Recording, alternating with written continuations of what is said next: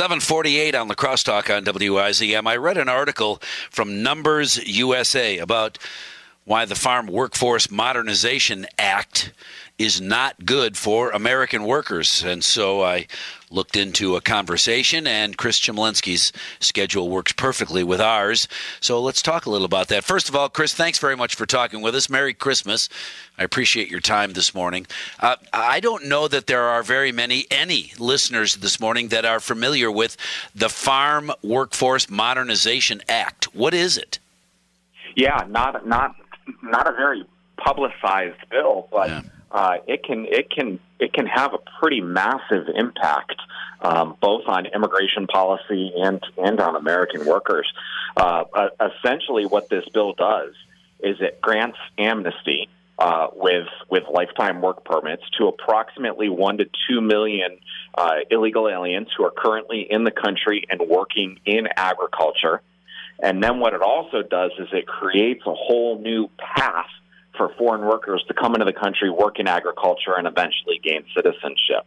So it's an amnesty plus a new indentured servitude program.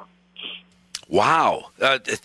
So if I understand what you just said, an illegal immigrant sneaks into this country, gets a job working on a fruit farm someplace in California, and then with filling out some paperwork, or how do they get recognized as a now acceptable member of American society and now on a path to citizenship because they were successful in sneaking into this country and getting a job picking oranges?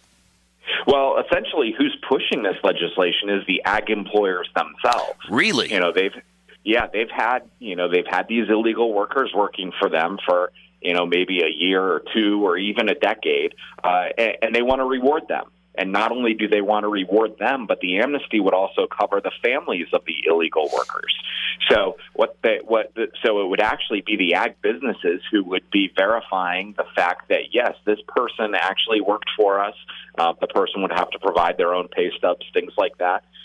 Document the fact that, yes, they worked in agriculture. As long as they worked a certain number of hours, they get the amnesty. If they don't have enough hours, they can again enter into this indentured servitude program where as long as they continue to work a certain number of hours in agriculture each year, they can remain in the country and also work in any other industry on the side as well, not just limited to agriculture. And then after a certain period of time, they're eligible to receive, full amnesty, green card, and eventual citizenship.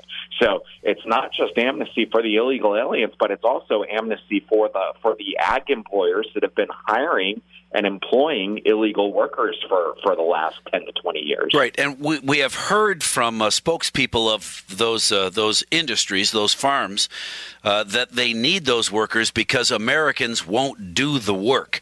Is that really the case? Well, I will concede that field work in agriculture is one of the few areas where we have relied on foreign workers throughout our nation's history.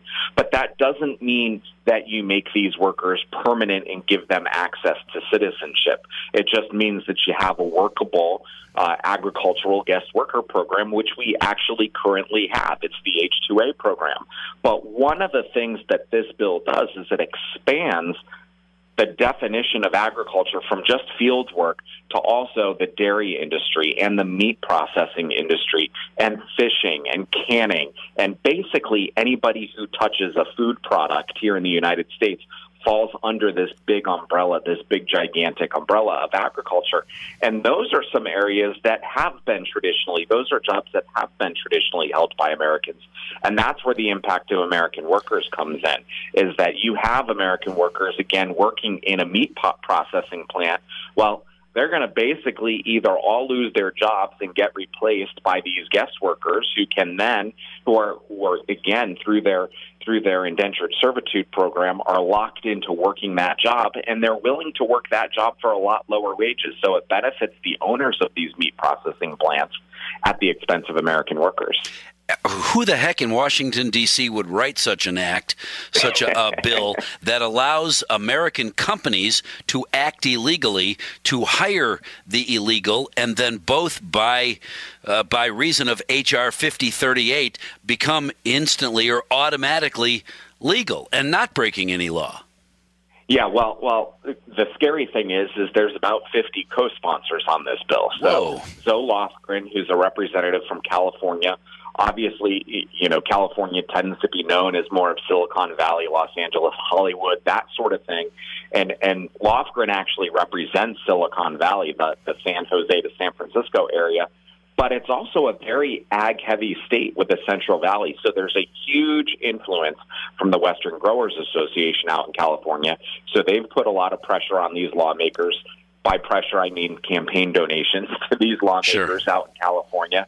But that tends to be where the authors for this bill tend to come from. They come from the dairy states, the heavy dairy producing states, the upper Midwest, New York State, the Northwest, California, a few representatives from the South like North Carolina and Florida. But what we expect is that, and there's bipartisan support. The co-sponsorship list is roughly split 50-50 between Republicans and Democrats. Wow. And that's what has us really worried. I'm curious, just off the top of your head, do you see Wisconsin legislators on that list of supporters of this bill? Because we are a dairy state. Off my head, I cannot. Yeah. I know there are members from Michigan. I should have checked that actually before I came on this morning to see if there were Wisconsin members. Right. Well, I like to brag about the fact that Wisconsin legislators are a little smarter than some of their counterparts, especially those in California, which likes to operate as a separate country in many cases. But this is wow. But we have seen in the past, for example, like the former House Speaker Paul Ryan, he was influenced by the dairy industry there. So, sure. There is a dairy influence in the state of Wisconsin. So it's huge. It's present. Yeah.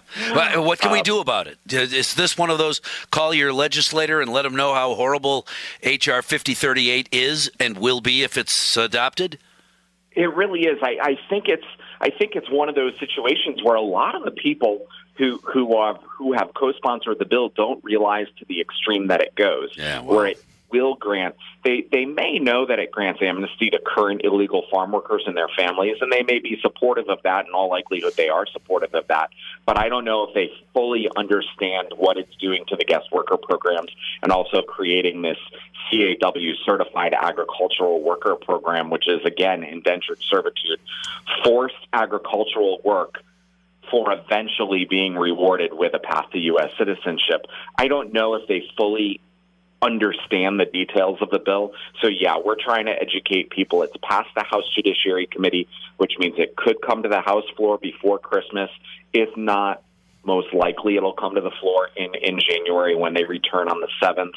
And then our concern is if this thing gets enough votes in the House, with bipartisan support, it's going to be hard to stop it in the House.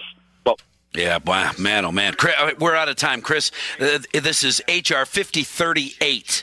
When you hear more about it, be aware that this is, and what it will do to not only the dairy industry, but meatpacking, which is also a thing. Chickens are a big deal in Wisconsin. And all of those workers come here illegally, sign a paper, and then suddenly they're on a path to citizenship and they're not illegal anymore. And who's on the hook for all of that support?